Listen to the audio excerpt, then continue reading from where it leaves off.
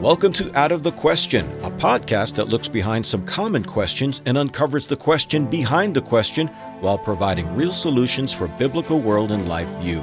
Your co-hosts are Andrea Schwartz, a teacher and mentor, and Pastor Charles Roberts. Thanks for joining us again for another episode of Out of the Question podcast. Now, today's question is, if not God's law, then whose? For seasoned listeners and those very familiar with Chalcedon, you will know that we're asking the question about a subject which we would call theonomy. So why would we bring up theonomy when it seems to be an obvious basis for Dr. Rushdoony's writings and the Chalcedon Foundation? Well, it's because a lot of people enter into the discussion, the movement, and it's sort of like coming in a third of the way into the movie. They like the movie, it's very interesting, but they don't necessarily understand the basis. Another way to say it would be there's a series of books and there's 7, think like the Narnia series, and you don't read the first one, you come in on the third one, and it's not that you can't enjoy the story, but without a better foundation on the characters and on the setting, it's not as clear. So we thought we would delve into the subject of theonomy, what it is, why it's necessary, what happens when it's applied, what happens when it's not only for people who aren't familiar with it, but for people who are familiar with it and maybe struggle with how to communicate this idea to other people. So Charles, if not God's law, will there be no law, or will there be somebody else's law? There will inevitably be some other law. And the nature of this question, the side question or the other aspect of the question about what is theonomy, I think is an important one because a lot of people don't really understand the term. It's been misunderstood. And like you referred to, many of our seasoned listeners, they will be familiar with some of these unfortunate circumstances. If I can speak from my own personal experience, I recall, and I think I've shared this before on some of the other podcasts, my first encounter with the term was an article that was written in Christianity Today magazine. It was a feature article. It was the cover story article. I think it was 1986 or 87. It asked the question about whether or not Christian Reconstruction, which is another term we can talk about, is in fact heresy or something along that line.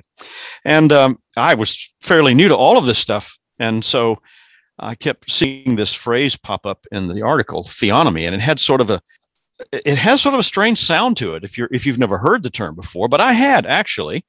And what I found most intriguing about it, and some of our listeners may or may not be aware of this, R.J. Rushdoony was not the first religious scholar to use that term. I had encountered it when I was a liberal philosophy major in college, and I was reading the works of the profoundly liberal Marxian Protestant theologian Paul Tillich. He actually used it in his writings.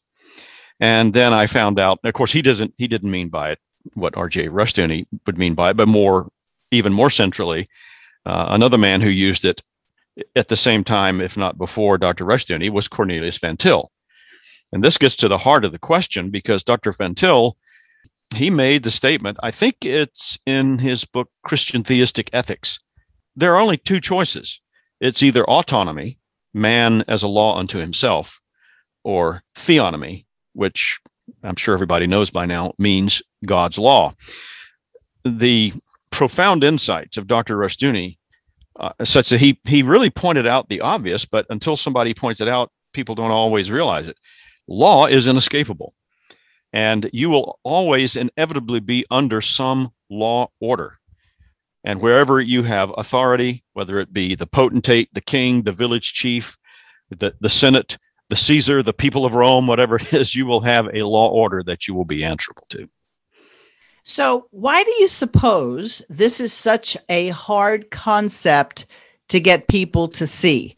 They get all bent out of shape that Christians want to impose God's law on everyone, as if law truly, if it's coming from God, and the Bible, and a lot of these believers won't argue that God is sovereign and that he created everything, why would it be such a hard thing to embrace that the creator of the universe would have immutable law? I think there are a number of ways to answer that question.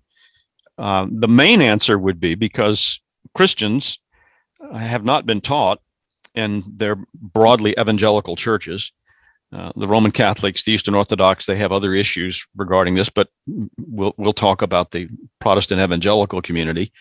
They've been largely taught that the law of God is something that applied to the Old Testament era. And they do this mainly because they embrace some form of dispensationalism, where God divided history up into these dispensations, and there was a dispensation of law. But once that's gone, that's past, that doesn't have any further application. And so when somebody points out the obvious, which is really the classic Protestant position, Luther had a little different idea, but in terms of the Reformed Protestant tradition, there was a universal agreement about the centrality of God's law as the standard of living.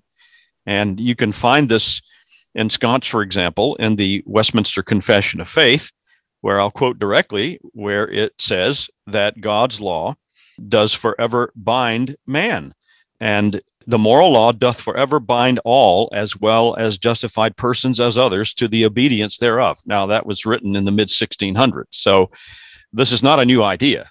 Those men who put that statement together understood that when you say the law of God, and they meant in that particular case, as it's summarized in what we call the Ten Commandments, it has to be applied. It's not just something you stick on the wall and walk away from.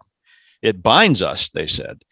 So we are not talking about some revolutionary, weird idea. It's just that, who was it said, in an age of falsehood, whoever speaks the truth sounds crazy. Right. And that's sort of where Dr. Rushdoony found himself in making these statements. So I would disagree slightly that it's not a revolutionary idea. It's certainly a revolutionary idea to fallen man. Fallen man doesn't want to be told that he's not smart enough, good enough to make up a law order for himself. But I think it was Dennis Peacock who I first heard it, whether or not he originated it. He said, the Bible says, man shall not live by bread alone, but by every word that proceeds from the mouth of God. And he said, notice it doesn't say this only applies to Christians. It applies to man. So if you look at Dr. Van Til's choices, autonomy or theonomy, it's obvious that if God can create and govern, that even if people disobey his law, they can't shield themselves from the consequences of their disobedience. Exactly. So that part of it is built into how God interacts with the human race, which he created. Now, this gets to the issue of having a different law order than God's. And as Dr. Rushdoony pointed out in more than a few places, when you find the source of law in any culture or society, you have found the God or the gods of that culture and that society. That too, I think, is another, I'll use the term revolutionary idea in the context. Yes, people don't think that way, but it can take your breath away once you stop and realize exactly what was just said in that statement. If you're thinking clearly at all, you'll say, by golly, I think that's right. Authority means the authority to proclaim law. And that is an attribute of divinity.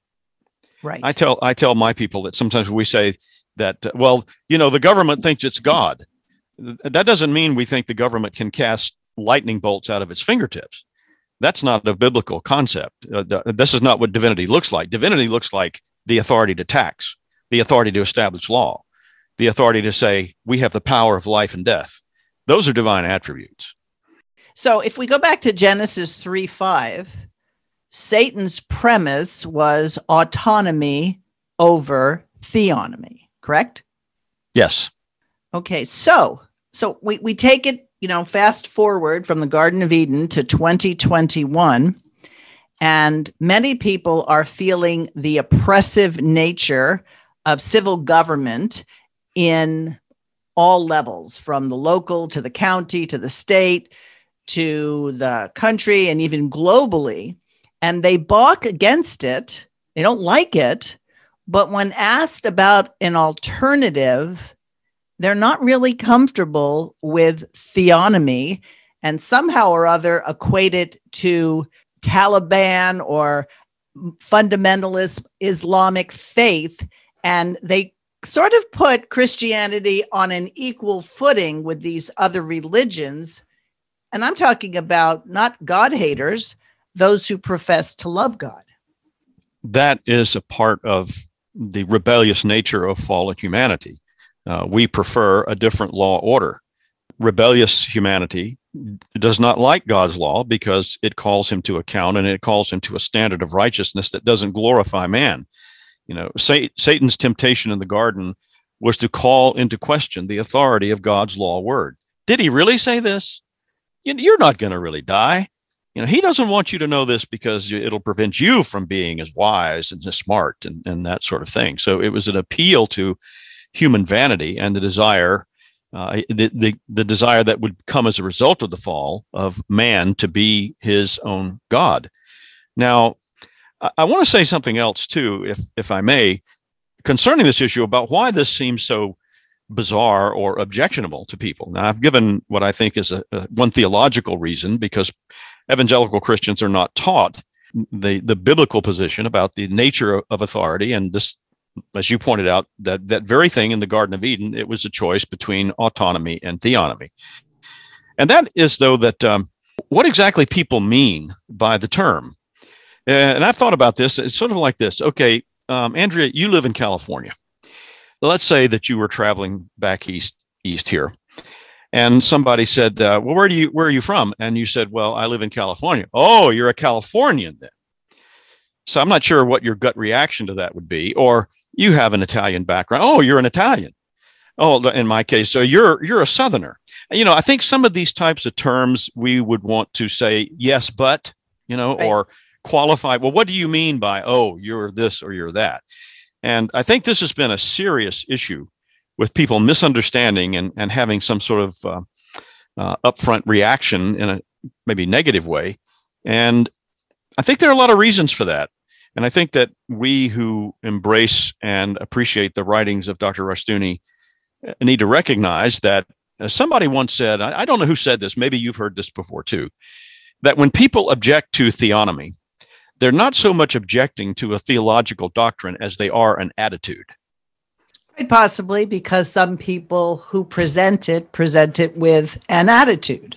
That's right. So, and you know, people rightfully get excited when they discover some truth that has been hidden from them or obscured because of false teaching, and they get, you know, really motivated, and they really want to let everybody know, and maybe they haven't handled that, you know, in the proper sort of way.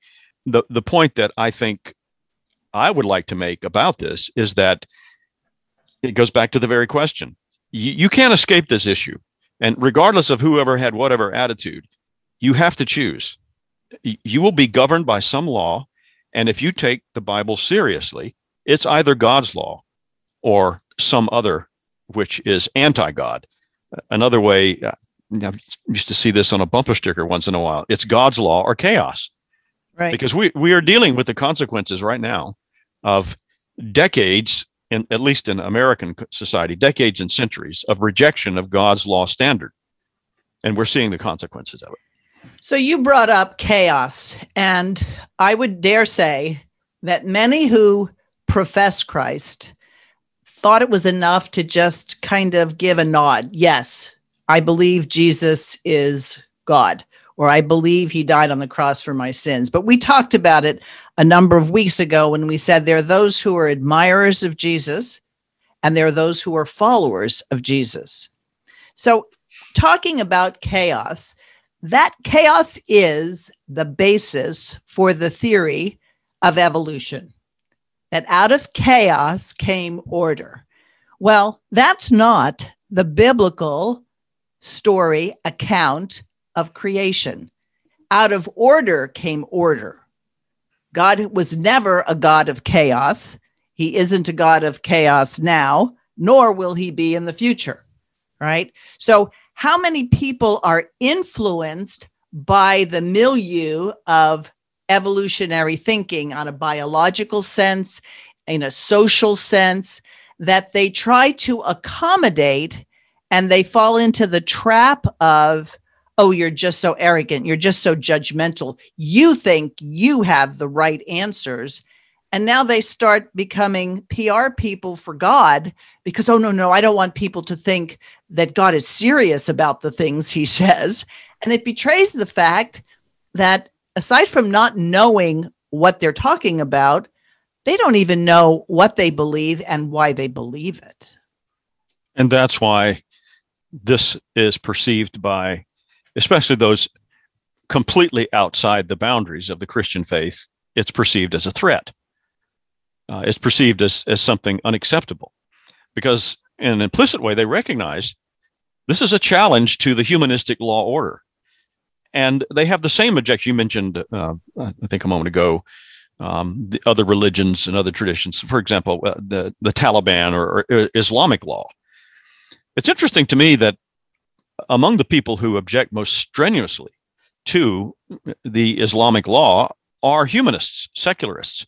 Now, there's a lot to be objected to in Sharia law and Islam, but let's not make any mistake and realize that the opposition that's coming in many ways is coming from people who hate any kind of transcendent appeal to a higher deity over the state, over the government.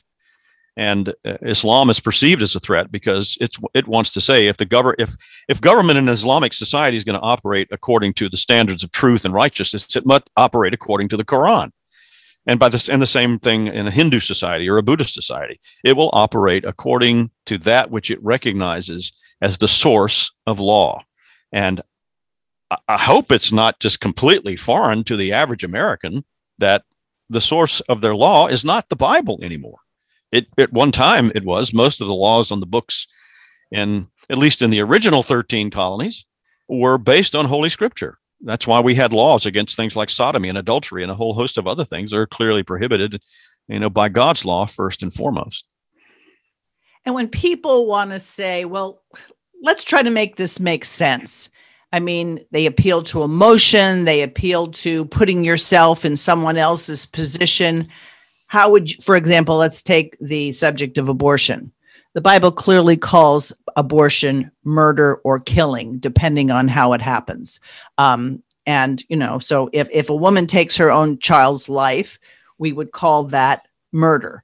If someone else injures a woman who wanted, we would call that killing the same way if you killed anyone else. So the Bible clearly recognizes the unborn as a person and a person whose life cannot be taken arbitrarily. And yet, when well-meaning people are trying to make an argument against it, they shy away from the law aspect of what's wrong with it. And they blame it on society, and there's poverty and everybody doesn't have the same opportunity. And they move it away from the authoritative word of God. And I think without realizing it, people are more afraid of public opinion than they are of the triune God. Because maybe they've been told, no, there's nothing to worry about God. He's gentle. He's not going to hurt you. At the very end of your life, you can come back and go, I'm sorry. And then all is forgiven. But they're more concerned with being looked down upon or even persecuted for things they say or believe. I have been preaching through the book of Exodus at my church, and I have been blessed to rely on the insights of Dr. Rushdoony in that book, along with a number of other commentators. And he recently pointed out in one of the studies this very thing, that in the case of Aaron, who gave in to the whims and the desires of the Israelites to form this golden bull calf, he was concerned about their opinions. He was more afraid of them than he was of God. And they weren't that concerned about their sinful activity, even though the Lord had already told them, you must not do this sort of thing. And why? Why would they not be concerned? Because they didn't take God seriously. They didn't take his law and his standards seriously. And this is where we find people today. It's not that they are lawless, it's that they're embracing another law that's leading to their own destruction ultimately. Right. And that's a hard concept for some people to get. Oh, you're not lawless. You're just operating off a different law system. So if you're all in favor of multiculturalism and tolerating everything, even those things you find abhorrent, then you're a pretty good citizen under humanistic law. As soon as you object to that, then you become, as you put it earlier, a threat. Yeah, and I want to move our discussion back around toward the beginning, because I want to put forth some things that someone had suggested some years ago. I think I actually had it as in the form of a little booklet that speaks to several components of what generally are found in making up a theonomic worldview or position. And some people would hear this and say, okay, well, look, you haven't told us anything we don't know. Yes, we know the Westminster Confession says concerning the law of God, X, Y, and Z. It's not those things that we all generally agree on, although, of course, there are some dispensationalists who do not accept the Ten Commandments as binding on people today in any way, shape, or form. It's how that's applied. So in this statement that was put together by a fellow named Mark Duncan, he mentioned five points that he said would be common among people who embrace, he used the term Christian Reconstruction. We can get into those distinctions later if we need to. But he said, first of all, we will hold to a Calvinistic view of salvation, typically summarized in the 5 points of Calvinism. Well, that encompasses a whole lot of people. And then you will embrace covenant theology. That's the second component of it. That may embrace a few less, but generally people who consider themselves Reformed have a view that the Bible is a covenant document and that there's a continuity in the covenant from beginning with Adam all the way to the coming of Christ and the establishment of his kingdom. And then thirdly, it starts to get a little bit more precise, and that is the embracing of presuppositional apologetics. And this goes to the heart of the idea that there is no neutrality. God's word is supreme. And so if we are going to defend the Christian faith and explain it to people, we don't start with the premise that people have neutral ideas. And if I can just appeal to your reason, then I can help you see and you might come to. No. You start with presupposing the absolute infallible word of God. That's the starting point. Now, I want to digress just a moment here and say, we are typically in this movement and this way of thinking identified with Cornelius Van Til, and that's fine.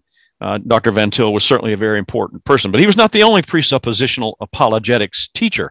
Another was Gordon Clark, who was not usually associated with theonomy, but I would invite anyone who would be so inclined to read his book on essays in ethics and politics. He has a chapter in that book where he deals with this issue on a number of places, but he has a chapter in that book called Calvinistic Ethics.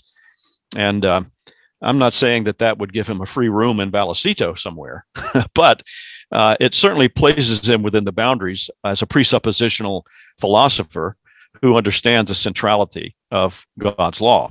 And then fourthly is the issue of eschatology, and that is we embrace a post-millennial eschatology.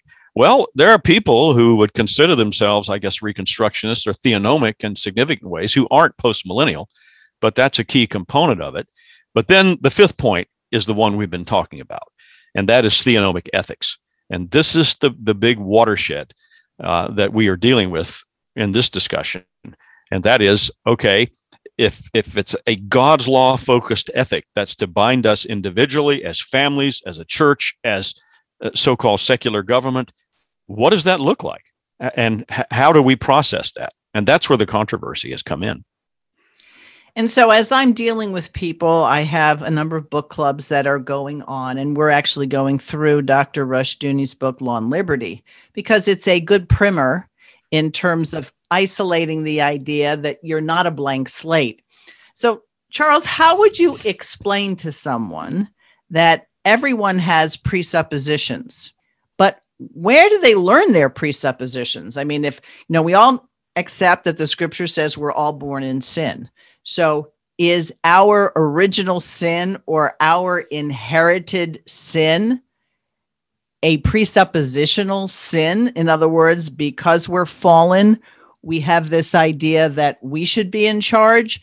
Because people would ask the question, okay, I get presuppositions, but how do people acquire them?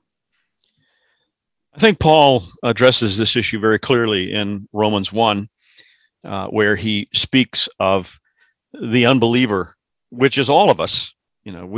Until we publicly confess Christ and act on the electing sovereign grace of God, we are still considered unbelievers.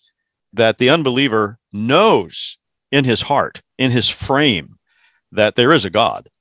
But in those classic words, they suppress the truth in unrighteousness. They hold it down, they hold it back. And that's the default position. That's the presupposition. We are front loaded. Our hard drives are preloaded with this default idea that we know everything of our own opinion and we don't need anybody to tell us anything. And part of being a parent and part of being a child growing up in a family is having to learn that, no, you don't know everything and there is authority over you. That's sort of the first school, is the family circumstance where people have to be taught, where children have to be taught that their initial inclinations are not going to be correct. And you have to be guided by something or someone. Now, the problem that we've been facing in our culture for many, many years and decades is that people used to understand that the family is the first church and the first state of a child, of a person. But gradually over time, and I don't think it's been by accident or random, it's been by design, the family has been corrupted and the family has been co-opted by the state primarily to say, just give us your children. We will educate them for you. We will teach them for you. And if you need help, we'll do that in the school. We'll do one even better. We'll do it by television. We'll do it by entertainment. But don't worry about this. We'll take care of that. And that's where we sort of are dealing with today. But the presuppositions are learned very early on within the family, in the culture, but it's that default position that we are born with. Somebody once put it this way, and I thought this was a very interesting and arresting way to put it, that at one time in even a nominally Christian society as we had here in these United States, there was sort of a collective consciousness where everybody sort of operated more or less from the standpoint of the Ten Commandments. I'm talking about times in the 20s and 30s and 40s and 50s. I know there was evil and degradation in those decades, but nothing quite like we see today. And so generally, people would have an understanding of what being a good person meant. They would equate that with some obedience to the standards of God's law. And that was reinforced throughout the culture. However, defectively, there was sort of this collective consciousness that people were hooked into. But see, now that collective consciousness has been completely disconnected from even a nominal Christian society and culture and plugged into one that is purely humanistic and evil. And interestingly enough, since nothing exists in a vacuum, if you're not going to have God's law, if you're not going to have God as the authority, the author of law, then someone else will come in. And we've seen it in the last year and a half. It's been the scientists, the medical people, the politicians saying, this is what you must do. And any opposition to it is treated as though you were being disobedient to the ultimate authority. And when I said earlier, more people are afraid of getting a knock on the door from the current administration as to have conversations about whether or not they got the shot in the arm than they are in terms of, am I in disobedience to God's law? And what would that look like? And please, oh, please tell me where I should go find that out. Instead, they have a fear for those who might be able to kill the body, but they don't have the fear of one who can deal with people's eternal destination. Yeah, your reference there to science is very pertinent. One of my all-time favorite movies is the classic sci-fi film, The Day the Earth Stood Still, the 1951 version. Mm-hmm. And there's a scene in that movie where the Michael Rennie character, Klaatu, is speaking to this very well-known, prominent Albert Einstein-like scientist. And he's trying to convince this man that he needs a platform to address all the people of the planet about the dire situation that we're in. And I won't go on all the details. But the guy who's the scientist, he sympathizes with his mission to come and warn the people of Earth about the dangers we're in. And he just says, yes, I appreciate the fact that we scientists have a role to play here. And he says, too often we scientists are misunderstood. People don't pay attention to us, So there's been this sort of de facto of transference of authority and opinion to the so-called scientist. It's not to downplay the importance of science, but science divorced from a proper worldview is going to lead to the place where we are now.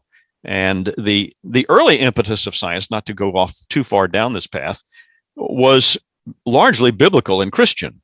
It certainly was not humanistic as we have it today, where the idea is the influence of technology to try to completely change human beings into something called transhuman. There's a lot being talked about that today. But yes, it gets right back to what is the source of law? What is the voice of authority? There is inevitably, unavoidably, a voice of authority to which you will listen and to which you will be answerable. Exactly. And so if we play the game that somehow or other, it doesn't matter, I'll just do what everybody else says, and we can trust the scientists. As you put it, it used to be thinking God's thoughts after him. So how did we get air flight? How did we get airplanes? Well, man observed God's creation in terms of the animals that could fly. How did we get computers? Well, man observed how human beings process and think things. So all that we do is analogous anyway. There is nothing new under the sun. But when science or the scientific community decides that they can be in disobedience to God's law, what they do is they put themselves in direct warfare and all those who will follow them. So you want to know why we've got devastation on so many different levels? It's because man's at war with God and man isn't winning. God gave humanity this command at the beginning: be fruitful and multiply and fill the earth and subdue it and have dominion over the fish of the sea and over the birds of the heavens and over every living thing that moves on the earth. That was a mandate to govern the earth in God's name. And again, we keep coming back to this original position. Dominion will inevitably take place, but it's either going to be dominion in God's name and according to his standards, or according to some other God and some other standard.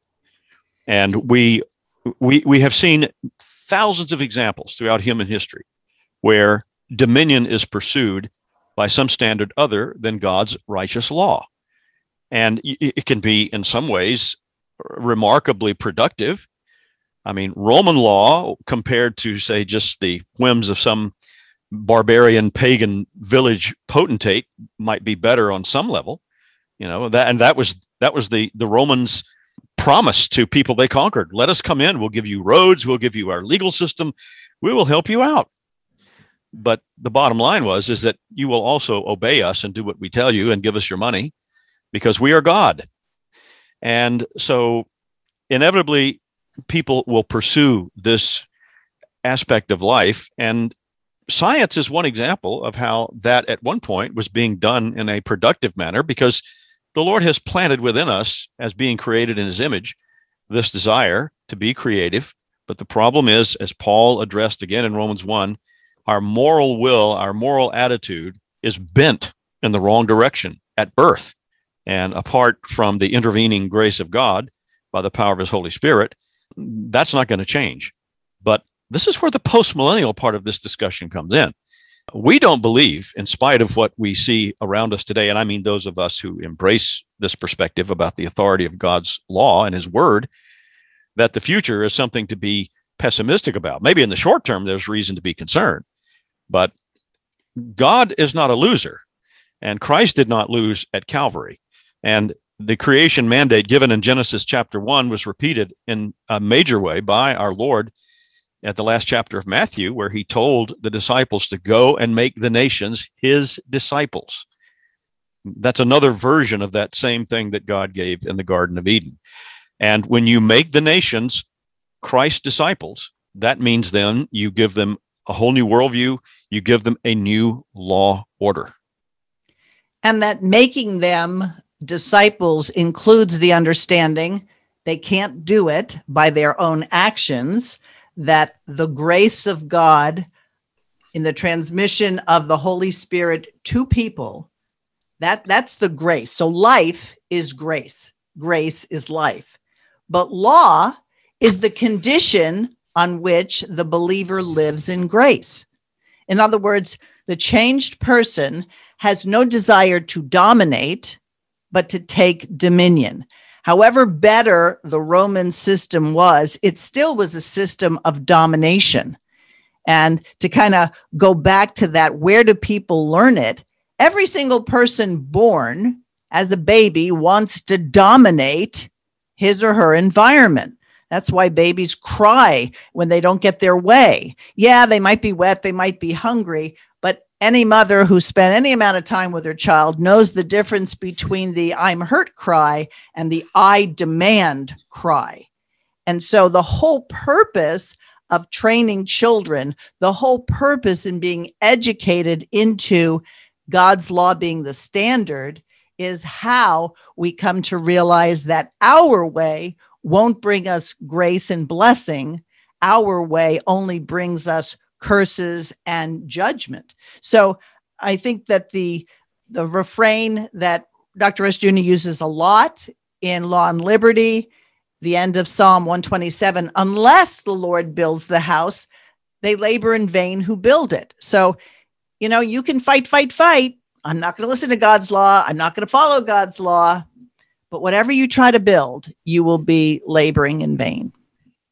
I'm glad you brought this up, because this is another area that maybe we need to be more clear about. And definitely it's an area where people who hate God's law, or they oppose a full-orbed understanding of Holy Scripture, have misrepresented those of us who do appreciate that full-orbed understanding, is that we have this idea of sort of a works righteousness, or you're saved by obeying the law and all the rest of it, which is total nonsense. Certainly, R.J. Rushdoony never, ever said anything like that. As a matter of fact, the man spent a huge amount of time continually telling people that the first move, the first point of a theonomic understanding, is the individual Christian man or woman governing themselves according to God's law, according to these standards. It's self-government. That's the first basis. But you won't get around to that except for the grace of God. That's why, again, in that sort of 5-point analysis, the first point is a Calvinistic soteriology, an understanding of the sovereign grace of God as that which moves on a person. God has chosen them before the foundation of the world. He extends his grace to them. They are saved. And at that point, they say, okay, now what? How am I supposed to live? What am I supposed to do now?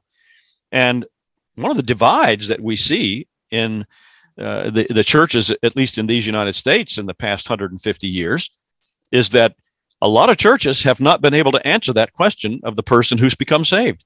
Or if they have answered it, they've said, oh, well, your public school teacher will give you the answer about how you're supposed to live, or the governor of your state will tell you how to live, or that TV show you watch, that they will tell you how to live. And friends, look around. How has that worked?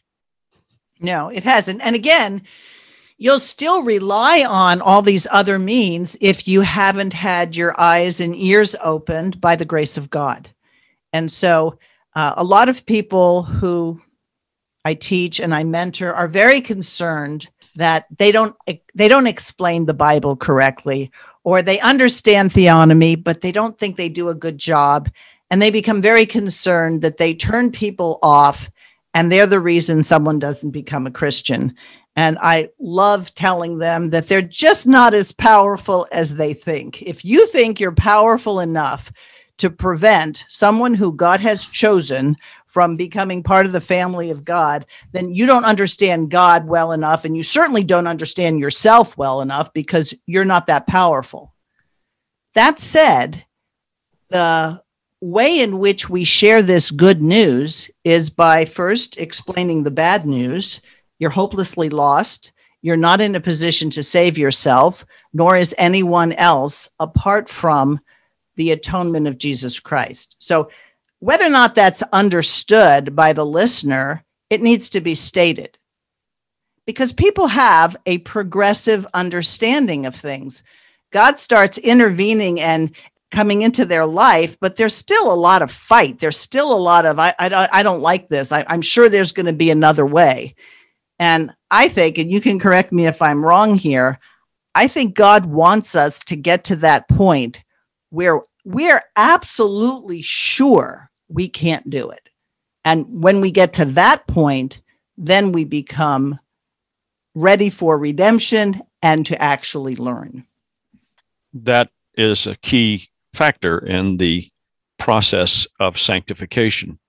It's interesting, again, in the confessional standards that I adhere to in the Westminster Confession and Catechisms, the theologians who crafted that document were very clear that justification is an act of God's free grace, but sanctification is a progressive work. It's something that starts at the point we become saved and are becoming more Christ-like in our attitude, in our thoughts, and especially in our external behavior, which here again, we intersect with this whole idea of God's law. This is something we deeply struggle with, but we don't lose that battle ultimately because of the work of the Holy Spirit in our lives. And so there's a lot of comfort there. And the process of growing in your own faith, training your children. I know this is big with Christian parents. We somehow want to ensure that our children make it into the club. Well, we don't buy their ticket. This is an individual thing that has to happen in the Holy Spirit imposing himself on their life by God's election and choice. But I think a mistake that's made, and you hear it repeatedly, that Christianity isn't a religion, it's a relationship. It's not that that's not true, but what we mean by relationships today often has more to do with Hallmark movies than it does having to do with biblical relationships. So it's kind of like, give and take. I give a little bit, God gives a little bit, and then we come up into this relationship as if we establish the relationship. Christianity is a religion. And in that regard, it's different than Buddhism. It's different than Judaism. It's different than Hinduism. It's different than Confucianism. And we could go on. That doesn't mean that an individual does not have an intimate and personal relationship with God. But when you make those two things opposites, it's just as wrong as making law and grace opposites. Now you're talking about something that isn't even real. You're debating an issue that the Bible never separates as opposing points of view. And that's why it's important when you start realizing there's a lot you don't know to go find teachers that have a philosophy of history, a philosophy of science, a philosophy of theology that are in line with Scripture.